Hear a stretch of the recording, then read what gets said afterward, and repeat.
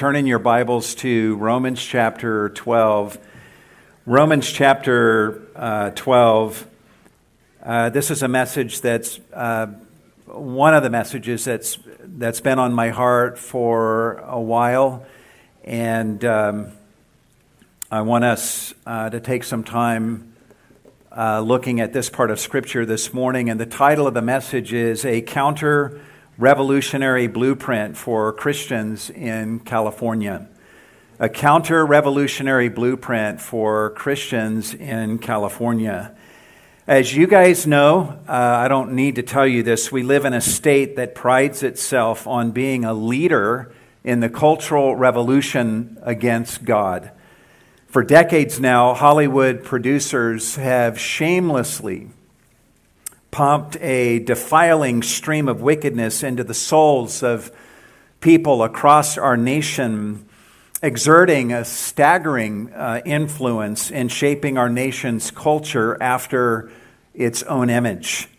More recently, our state is seeking to lead the rest of the nation regarding abortion, even to the point of Governor Newsom putting up billboards in other states, inviting women from other states to come to California where they can abort their babies. In fact, the billboard reads, and I quote, "Need an abortion? California is ready to help," unquote.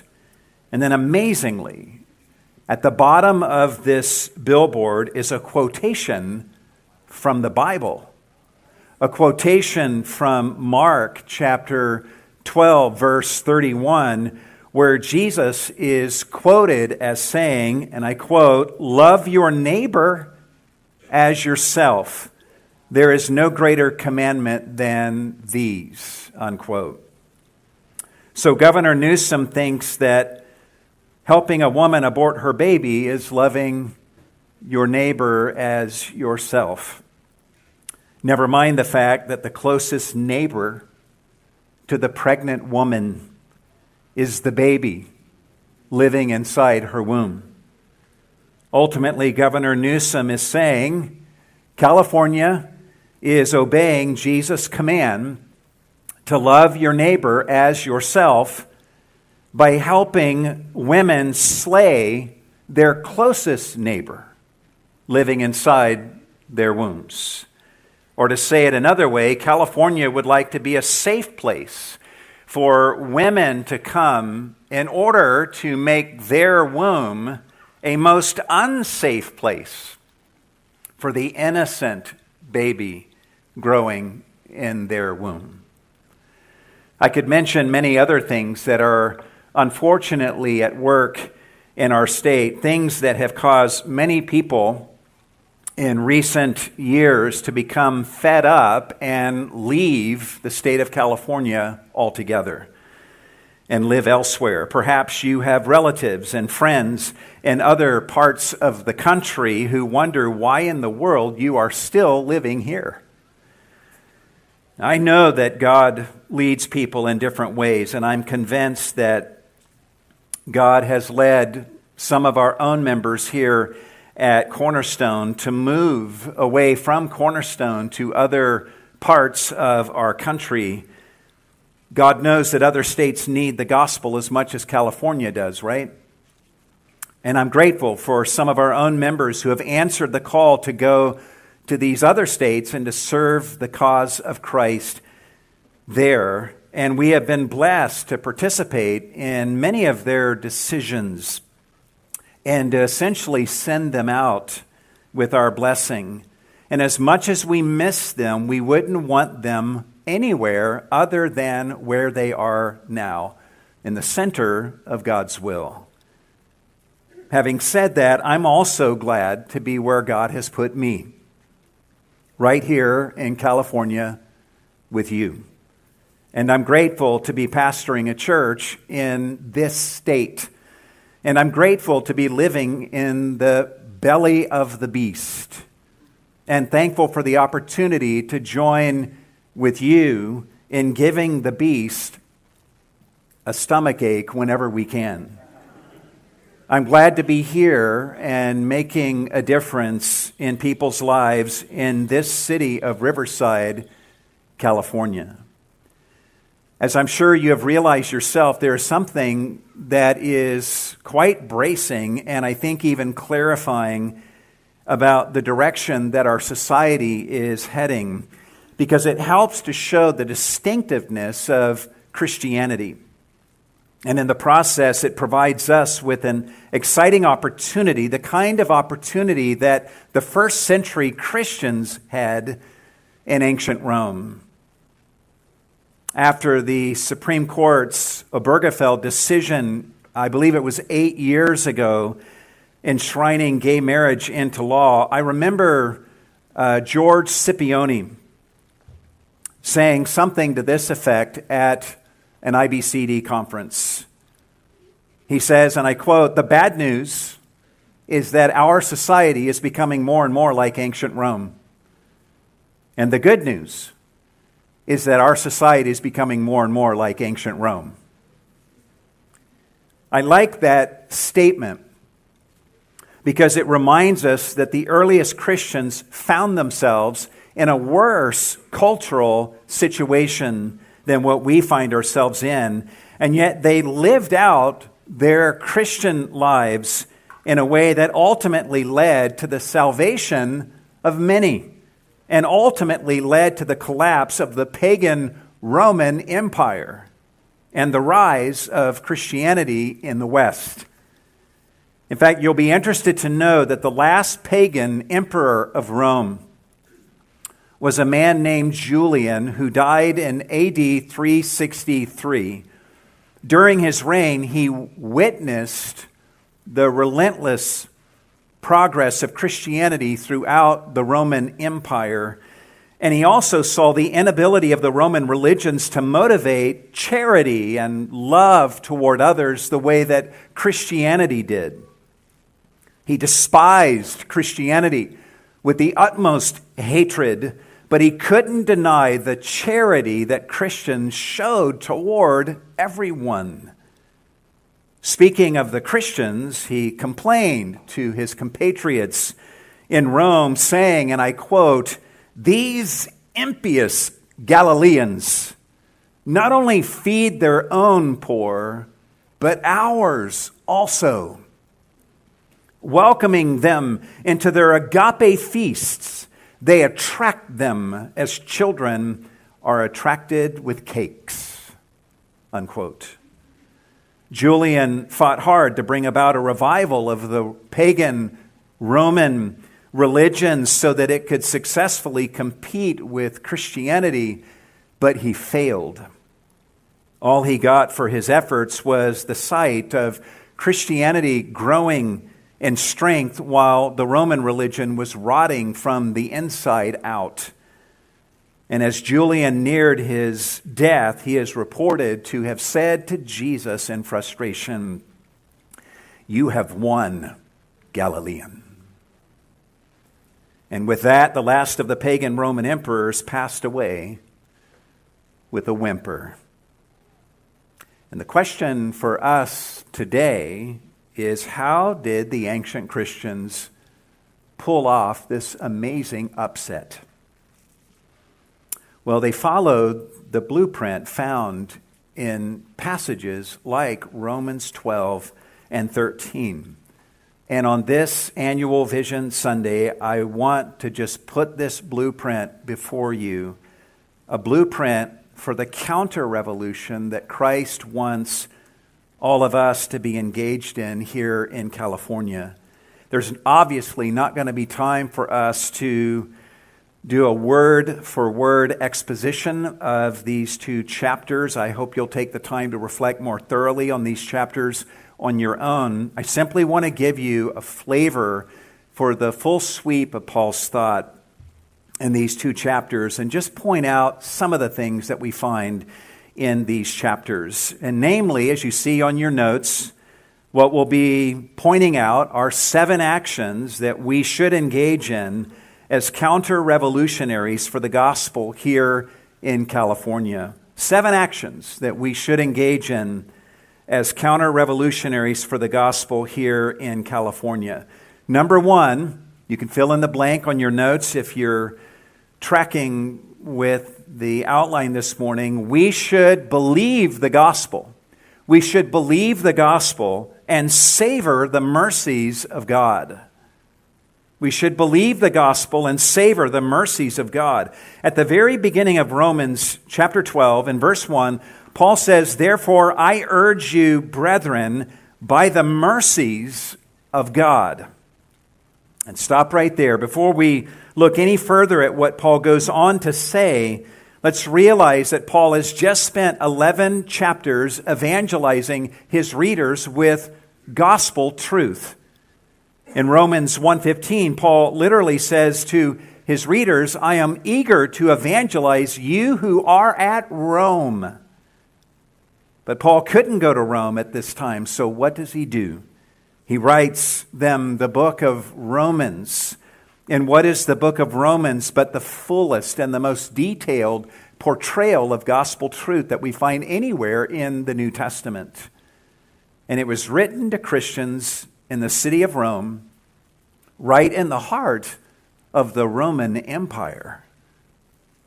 Paul takes the time to evangelize these Christians in Rome because he considered the gospel to be their greatest need, and because of his conviction that the gospel is the power of God into salvation to everyone who is believing. Paul also evangelizes them because he viewed the gospel as absolutely essential for them, being the difference makers that God wanted them to be at the center of the Roman Empire.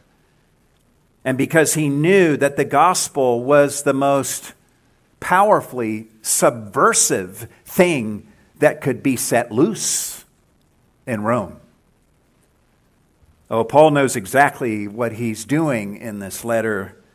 That's what Romans 1 through 11 is all about. In Romans chapter 1 all the way through chapter 3, verse 20, Paul lays out the sin problem of mankind, and he shows how all have sinned and become alienated from God. And then beginning in Romans 3:21 and following, he talks about how God acts in love toward sinners and declares them to be righteous in his eyes through faith in Christ Jesus. And Paul talks at length about why this justification of sinners is necessary and how it happens through the shed blood of Jesus at the cross. And Paul lays out the practical benefits of this justification in the lives of Christians in Romans chapter 5. Paul goes on to talk about our sanctification in Romans 6 through 8, telling us 3 times in Romans 6 that we have been freed from sin, telling us that we don't have to live in bondage to the ravages of sin anymore because the chains of sin's guilt have been broken in our lives by Jesus Christ. What the law could not accomplish, God has accomplished in us through Christ. So there is now no longer any condemnation from God for those of us that are in Christ Jesus. Amen. We have been made sons and daughters of God. The Spirit of God indwells us, and we're destined for glory with God forever. And absolutely nothing could ever separate us from the love of God that is in Christ Jesus our Lord. And that makes us overwhelming conquerors through Him who loves us. All of these things give us great reason for hope in this life and also in the life to come, even though we groan still at the fallenness that is within us and that is around us in our world today. In Romans 9 through 11, Paul explains how God can give this amazing, staggering salvation to Gentiles like us, yet at the same time remain true to his promises to Israel, whom he will save in the end. So it's after evangelizing his Christian readers in Rome for 11 chapters full of gospel truth that Paul then says in Romans 12:1, "Therefore I urge you, brethren, by the mercies of God." The mercies of God he's just been reviewing. Paul wanted these Christians in Rome to do what he's about to tell them to do, but he wanted them to do these things for the sake of the gospel that he has just presented to them, and to set it loose. Charles Spurgeon once said something to the effect that you don't ever need to defend a lion. You just let it out of its cage and let it do what a lion does. And I think that's what Paul is trying to do here. In a way, he's saying to his readers, I'm about to tell you how you can let the gospel out of its cage and unleash it in your lives and set it loose to do its work in you and in the culture where you live. So believe the gospel and savor the mercies of God and be motivated by these mercies to do what I'm about to tell you to do next. And let this unleashing happen. This leads us to the second action that we should engage in as counter-revolutionaries for the cause of the gospel here in California. Number two, we should present ourselves with our fellow Christians as a community sacrifice to God. We should present ourselves with our fellow Christians as a community sacrifice to God. In verse 1, Paul says, and I'm going to point out something from the Greek text here, because not all of the English translations reflect this. Paul says, therefore I urge you, plural, brethren, plural, by the mercies of God to present your bodies, plural, a living and holy sacrifice, singular, acceptable to God, which is your spiritual service of worship. Notice how Paul goes from the plural to the singular sacrifice. In other words, he's speaking to the gathered assembly in the church of Rome, and he's saying, all of you present your whole selves all the way down to the physical part of who you are as a single community sacrifice to God. If Paul were speaking to us this morning, he would say, God doesn't want 450 separate sacrifices. He wants all of us to link up our arms with each other and then step forward together, as it were, and surrender ourselves as a single corporate sacrifice to God. He describes our doing this as being our spiritual service of worship. Literally, you could translate this our reasonable worship or our logical worship. Surrendering ourselves to God in this communal way is the perfectly logical thing for all of us to do, given all that God has done for us in Christ. A simple takeaway from Paul's language here is this: if you want to unleash the gospel in your life in the fullest possible way, to work in you and through you, you will want to find a body of believers in a local church whom you can link up your life together with so that you can be a part of helping to make that local church a sacrifice of worship fully dedicated to God. And as Paul says, also acceptable to God, well-pleasing to God. Our calling is not to necessarily present ourselves to the world in a way that the world finds acceptable, but to present ourselves to God as a sacrifice that's acceptable to Him, even if the world hates us for it. But what does our engagement in this God-pleasing community sacrifice look like? Well, Paul tells us, and this leads us to the third action that we should engage in as counter-revolutionaries for the cause of the gospel here in California. Let's word it this way. Number 3, we should be continuously being transformed. We should be continuously being transformed.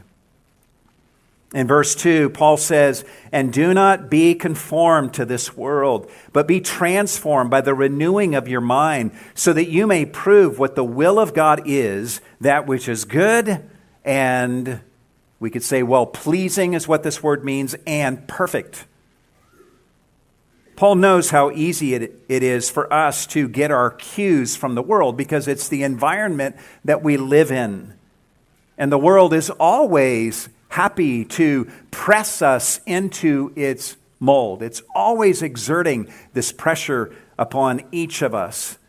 But Paul is commanding us to go against the flow and defiantly resist the world's attempts to shape us after its own image. And we should give heed to his command to not be conformed to this world.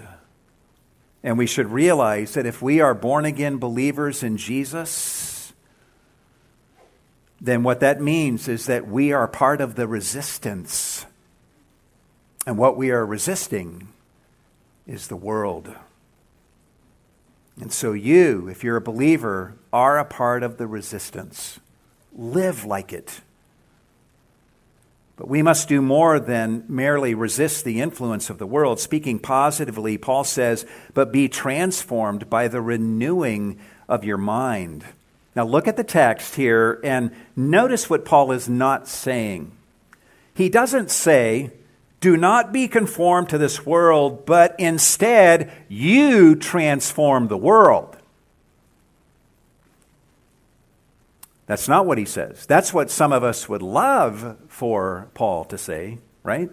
We would love nothing more than if God would point out everything that is wrong with the world around us and then give us the mission to get out there and to change everybody else and to change our world.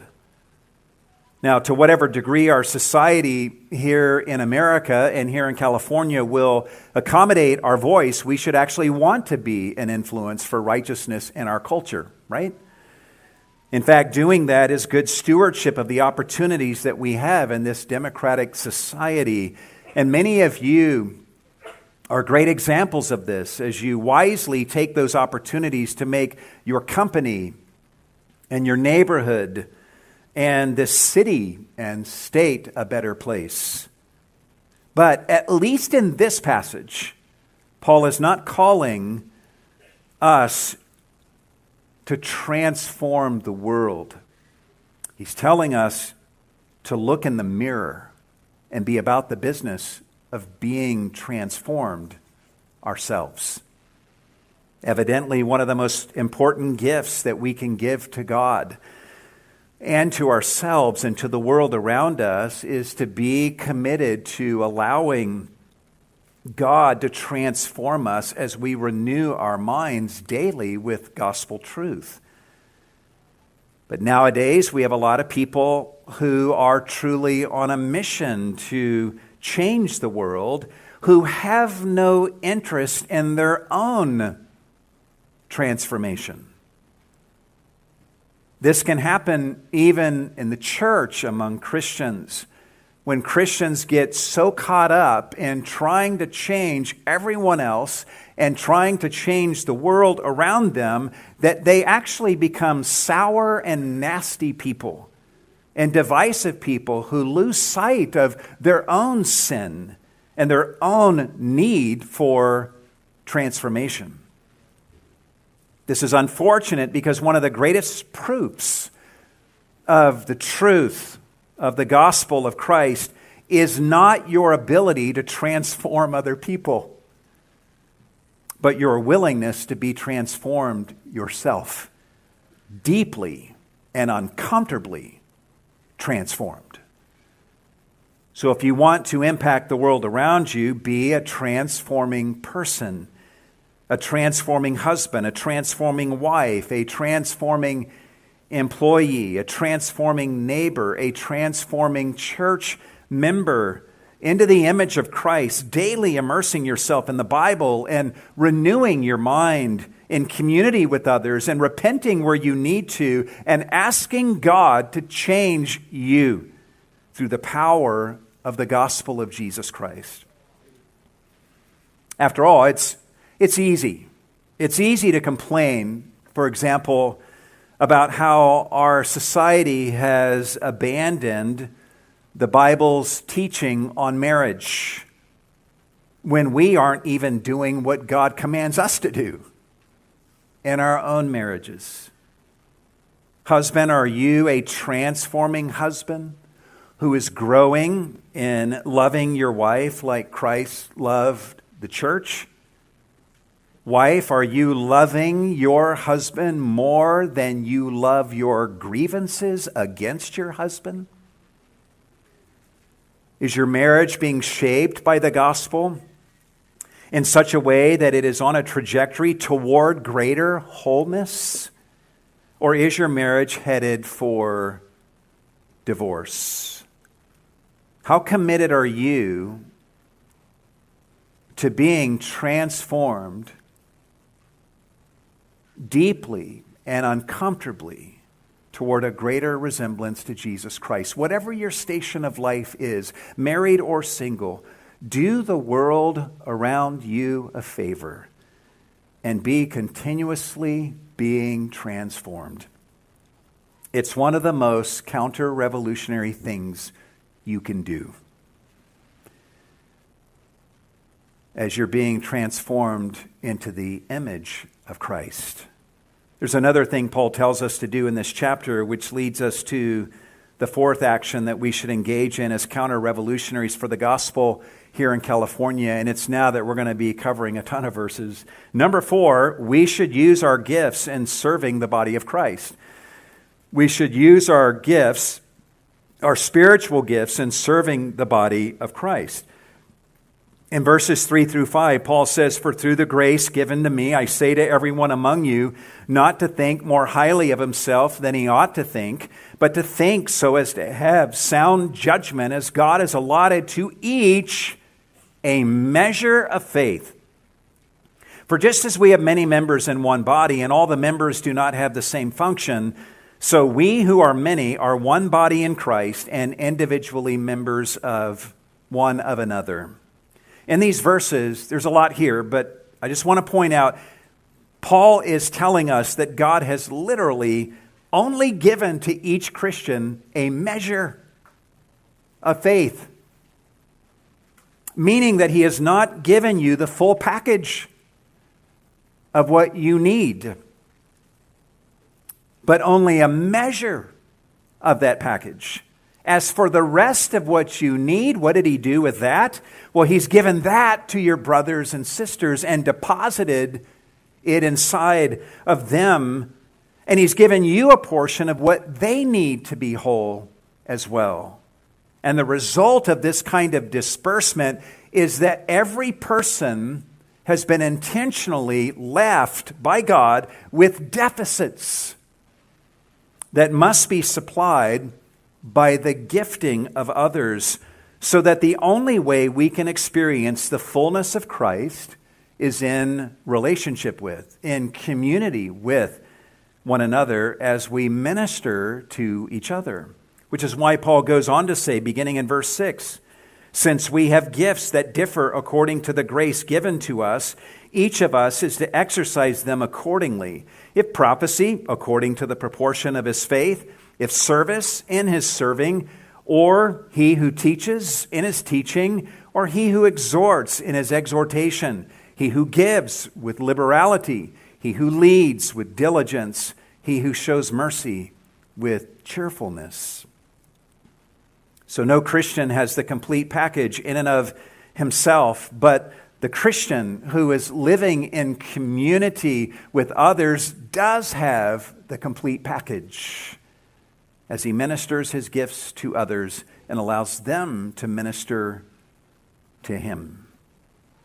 And if we're all serving each other and being served in this way, something wonderful will happen. We will build up the body of Christ, we will cause it to grow, and we will experience the transformation that God wants. And this church, right here in Riverside, California, will be the community of light that God wants it to be in a dark place. Now, the oil that makes the machinery of all of this work is a thing called love, which leads us to the fifth action that we should engage in as counter-revolutionaries for the gospel here in California. Number 5, let's word it this way: we should live a lifestyle of love for one another and toward all. We should live a lifestyle of love for one another and toward all. Listen to what Paul says beginning in verse 9. He says, "Let love be without hypocrisy." That's what it says in the New American Standard. But literally, this verse simply starts with the noun agape, followed by a word that means without hypocrisy. So in one sense, you can take that word agape that begins verse 9 and let that serve as a title to the section that follows. And everything that follows in the coming verses is merely an explanation of what agape looks like, what the agape lifestyle looks like. And what it looks like is this. First, obviously, no hypocrisy. And then Paul continues and says, beginning in verse 9, abhor what is evil. So part of the agape lifestyle is to hate evil. Cling to what is good. Be devoted to one another in brotherly love. Give preference to one another in honor, not lagging behind in diligence, fervent in spirit, serving the Lord, rejoicing in hope, persevering in tribulation, devoted to prayer, contributing to the needs of the saints, practicing hospitality. Bless those who persecute you. Bless and do not curse. Rejoice with those who rejoice and weep with those who weep. Be of the same mind toward one another. Do not be haughty in mind, but associate with the lowly. Do not be wise in your own estimation. These are the behaviors of the counter-revolution. While our world is driven by selfishness and dysfunction and hatred and strife, we are to walk in agape love for one another and toward all. And how does Jesus tell us that this kind of behavior will impact the world around us?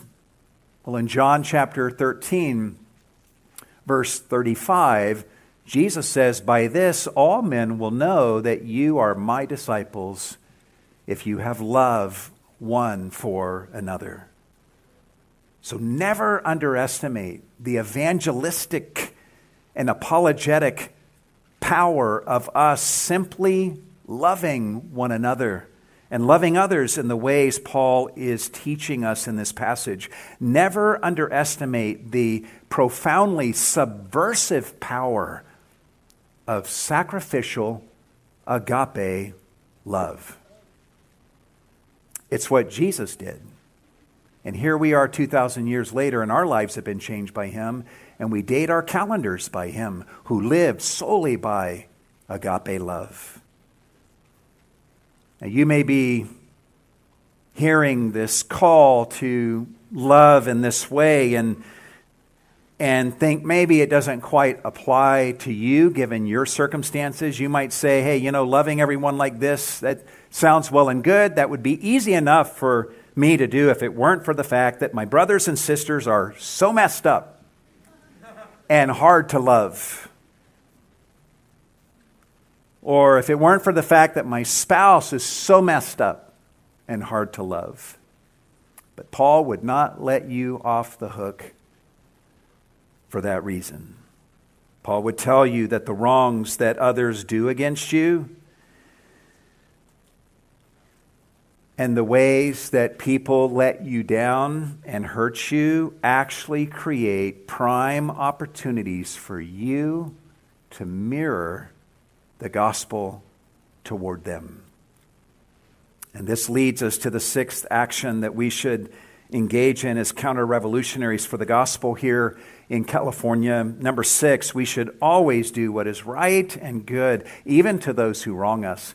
We should always do what is right and good, even to those who wrong us. Beginning in verse 17, Paul says, never pay back evil for evil to anyone. Respect what is right in the sight of all men. If possible, so far as it depends on you, be at peace with all men. Never take your own revenge, beloved, but leave room for the wrath of God. For it is written, vengeance is mine, I will repay, says the Lord. But if your enemy is hungry, feed him. And if he is thirsty, give him a drink. For in so doing, you will heap burning coals on his head. Do not be overcome by evil, but overcome evil with what? With good. When we're wronged by others, we should not retaliate with evil, but respond by showing meaningful kindness to those who have wronged us. And doing that kindness, guys, is not some lame thing. Don't hear that and go, man, I'd love to do the powerful thing of responding with evil, but I got to do this lame thing of being kind. No, being kind to those who have wronged you is not some lame thing. When we do good to those who have wronged us, Paul tells us that we heap burning coals upon the head of the person that we have shown kindness to, and we overcome evil. Not just their evil, but we also overcome the evil that was brewing in our own hearts against them. And we can behave this way, guys, because as Paul says in verse 19, we are beloved. Beloved by God in Christ. And because doing so gives us the opportunity to pay forward the very grace that God has shown to us in Christ. You may be saying at this point, Pastor Milton, I want to be a revolutionary for Christ in the state of California, and so far you've only been giving me these lame instructions about how to live my life and serve in the church and how to respond when people do wrong against me. Give me something to do in connection with our government. That's where I want to focus my energies. Well, you'll be happy to know that Paul actually gets to that next. Which leads us to the seventh action that we should engage in as counter-revolutionaries for the gospel here in California. You ready for this? Number 7, we should respect and submit to our government wherever we can. We should respect and submit to our government wherever we righteously can. In Romans 13, beginning in verse 1, Paul says, every person is to be in subjection to the governing authorities, for there is no authority except from God, and those which exist are established by God. Therefore, whoever resists authority has opposed the ordinance of God, and they who have opposed will receive condemnation upon themselves. For rulers are not a cause of fear for good behavior, but for evil. Do you want to have no fear of authority? Do what is good, and you will have praise from the same. For it is a minister of God to you for good. But if you do what is evil, be afraid, for it does not bear the sword for nothing. For it is a minister of God, an avenger who brings wrath on the one who practices evil. Therefore, it is necessary to be in subjection, not only because of wrath, but also for conscience sake. For because of this, you also pay taxes. Can I get an amen? For rulers are servants of God, devoting themselves, they are devoted to our taxes, devoting themselves to this very thing. So render to all what is due them, tax to whom tax is due, custom to whom custom, fear to whom fear, and honor to whom honor. Please remember that Paul is not talking to Christians in a Judeo-Christian nation being governed by people of their own political affiliation. He's talking to Christians in the city of Rome, in the very hub of the Roman Empire, which was being ruled over by the wicked Emperor Nero, who came to power and held on to his power with ruthlessness and cruelty. And yet Paul recognizes that in the common grace of God, even a pagan government does a lot of good in helping to maintain an orderly society that redounds to the benefit of everyone. So Paul tells Christians to obey the laws and to honor their leaders and to give them what is due. In these verses, he's telling you to pay your federal taxes and your California state taxes, even though your state taxes are higher here than they are in other states in our country. He's telling you to pay your property tax and your car registration fees, even though those are much higher than you'll find in Arizona. He's telling you to submit to your government leaders to the farthest extent you can, unless they tell you to do something that violates a clear command of Scripture. And in case you missed it earlier, Paul continues in verse 8 by going back to the call to live a lifestyle of love, saying, and just notice how often love shows up in these verses. Verse 8, owe nothing to anyone except to love one another. For he who loves his neighbor has fulfilled the law. For this, you shall not commit adultery, you shall not murder, you shall not steal, you shall not covet. And if there is any other commandment, it is summed up in this saying, you shall love your neighbor as yourself. Love does no wrong to a neighbor. Therefore, love is the fulfillment of the law. Paul seems to be really stuck on this love thing. And here he quotes from the same commandment that Governor Newsom quotes from on his out-of-state billboards, to love your neighbor as yourself. Only Paul is not using this commandment to justify murder, but to tell Christians how to behave righteously and lovingly, respectfully and honorably in a wicked and corrupt society. All in all, this passage here in Romans 13 is remarkable, not just for what it says, but for what it does not say. Paul doesn't call Christians in Rome to rise up in a violent revolution to overthrow the Roman government. He calls upon them to submit to their government. Paul also doesn't tell Christians to get mean and nasty in order to get their government's attention. Instead, he calls them and he calls us to live a lifestyle of agape love for God and for others, seen in all that he has said thus far in chapters 12 and 13. So why would Paul do this? Why would he say, hey, when it comes to the government, just submit and give honor and respect to those to whom it is due? Because he knows how subversively powerful all the other stuff he's called us to do really is as we walk in agape love. He knows how powerful our living in the gospel manner will prove to be, and how us doing these other things will serve God's purposes in our own lives and in the lives of the people whose lives we touch. And Paul knows that living this way will prove to be more than sufficiently subversive to the powers that be. And he knows that these behaviors will ultimately prevail. If not now, they will in the final day of salvation. Speaking of which, look at how Paul closes off his instructions starting in verse 11. He looks back on all that he has counseled these Christians to do and says, do this, knowing the time. He's saying, I want you to know what time it is. Do you know what time it is? He says in verse 11, do this knowing the time, that it is already the hour for you to awaken from sleep.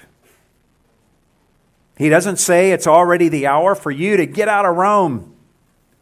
No, he tells them that it's time to be in Rome and spiritually awake and vigilant.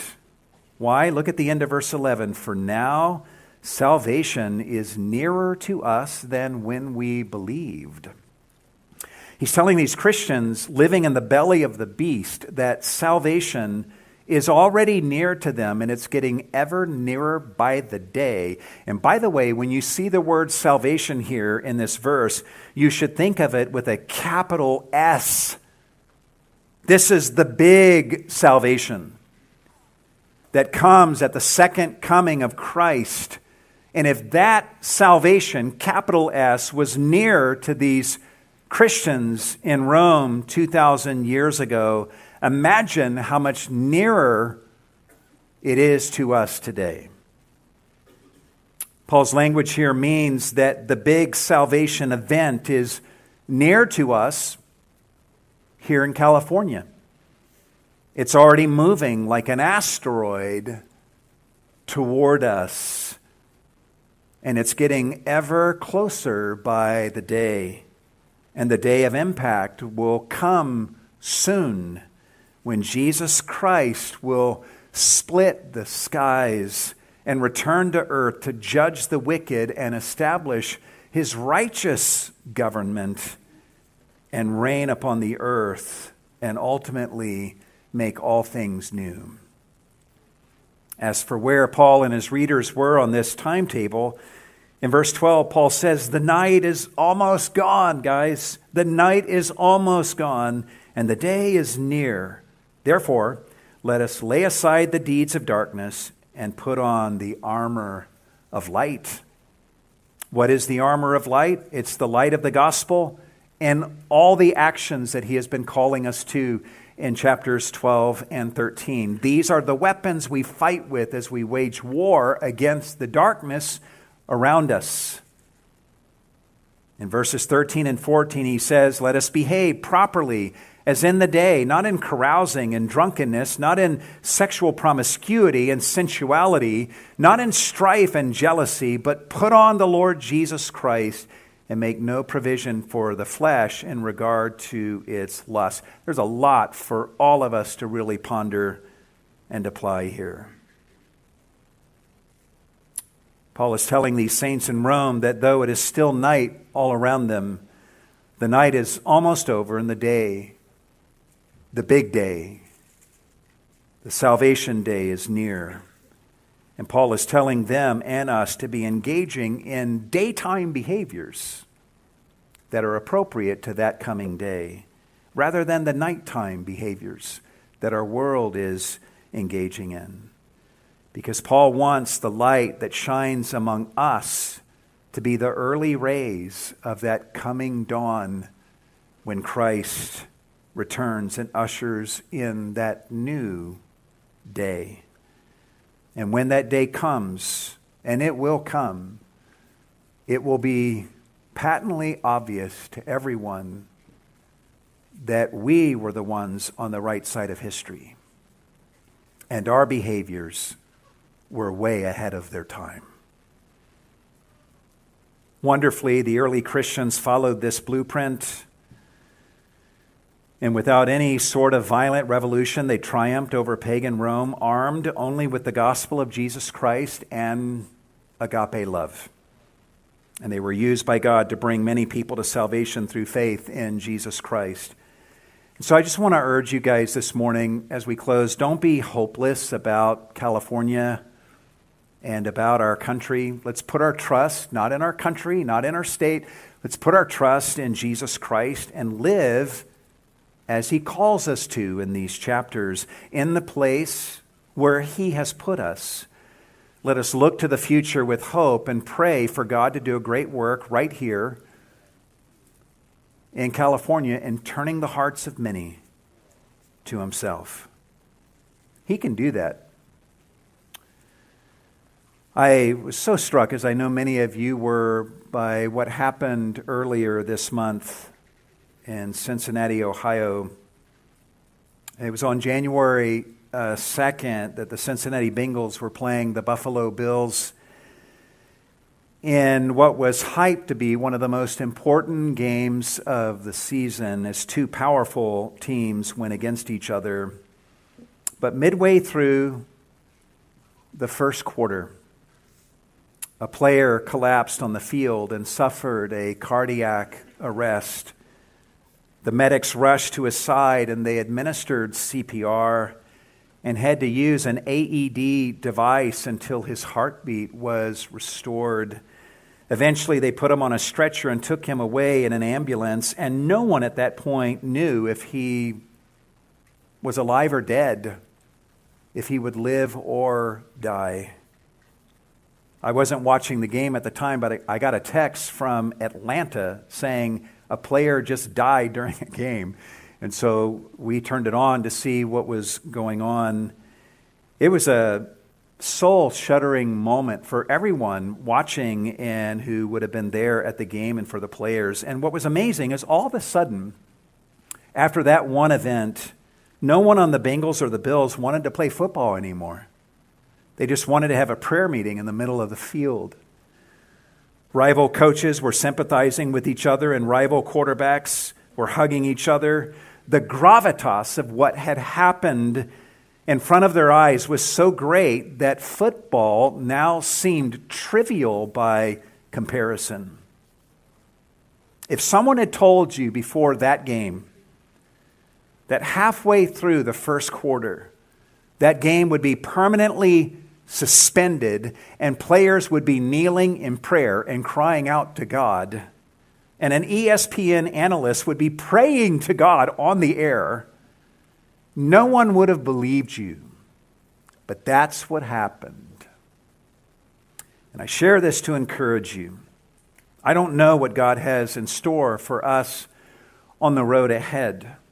The next event on God's calendar may be the coming of Christ as he raptures his church and sets in motion the events of the tribulation period, which will culminate in his second coming. Or maybe our society will plunge further into darkness, and maybe we will be called upon to suffer. Or maybe God will bring about some event of such gravitas that it leaves many people around us wanting to do nothing but drop to their knees and cry out to God. Whatever happens, would we be primed and ready for such a moment? We would be if we're doing what Paul calls us to do in Romans 12 and 13. So whatever happens, let's not forget that God is in control of history, that he has the power to do as he pleases among the affairs of people. Let's remember that he has many people that he has chosen to save right here in California, and let's realize that he wants to use us to reach those souls and to snatch them from the flames. And let's remember that if Christians could thrive and wield a powerful influence in the city of first century Rome, then we can do the same here in Riverside, California today.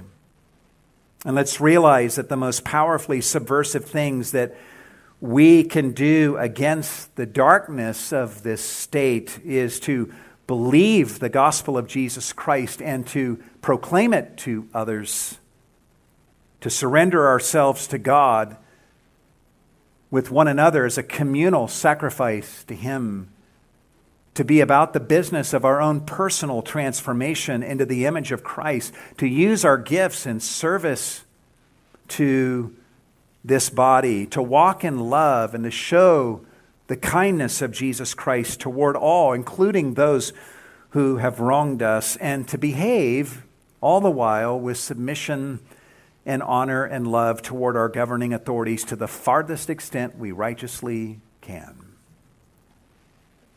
And let's realize, as Paul says in Romans 13, that the night is almost gone. And the day of salvation is near, when Christ will return and establish his reign upon the earth. And all of California, yes, even California, will give the glory to him. Let's pray together. Lord God, we thank you for chapters like what we have just read through today. There's other chapters we could have gone to, and maybe at a later point we'll do that. But thank you for the guidance, Lord, that you provide for us that leaves us with so much room and reason for hope for ourselves and for those whose lives we have the opportunity of touching. I do pray, Lord, if there's any in this room this morning that have never looked to you, Lord Jesus, and believed in you, that you would call them to yourself and save them today. And help us, Lord, to walk according to the blueprint that we have seen put before us today, trusting in the power of these resources, the power of the gospel, the power of Almighty God working through the gospel, and the power of agape love as we walk in love, shaped by the love that you have shown to us through Jesus. And help us to know deep in our bones that we're right on the edge of night. The night is almost over, and the day is near, and we are living on the edge of this dawn. And help us to live like we know this to be true. And use Cornerstone to be a light in this dark place. And not just Cornerstone, but other faithful churches that are here in Riverside and then beyond Riverside throughout this state. And then not even just this state, but every state of our union, Lord. There's so many faithful churches that are struggling to get it right. And I pray that you would encourage them and strengthen them for the task at hand. And we don't even just pray for churches in the states across our nation, but around the world, some of whom are dealing with greater challenges than what we've ever even experienced. Faithful brothers and sisters and pastors and elders, Lord, encourage them and give them hope. And help us all to put on the Lord Jesus Christ, that we might live for your glory and be the light you have called us to be. We ask these things, Lord, in the name of Jesus. And all God's people said,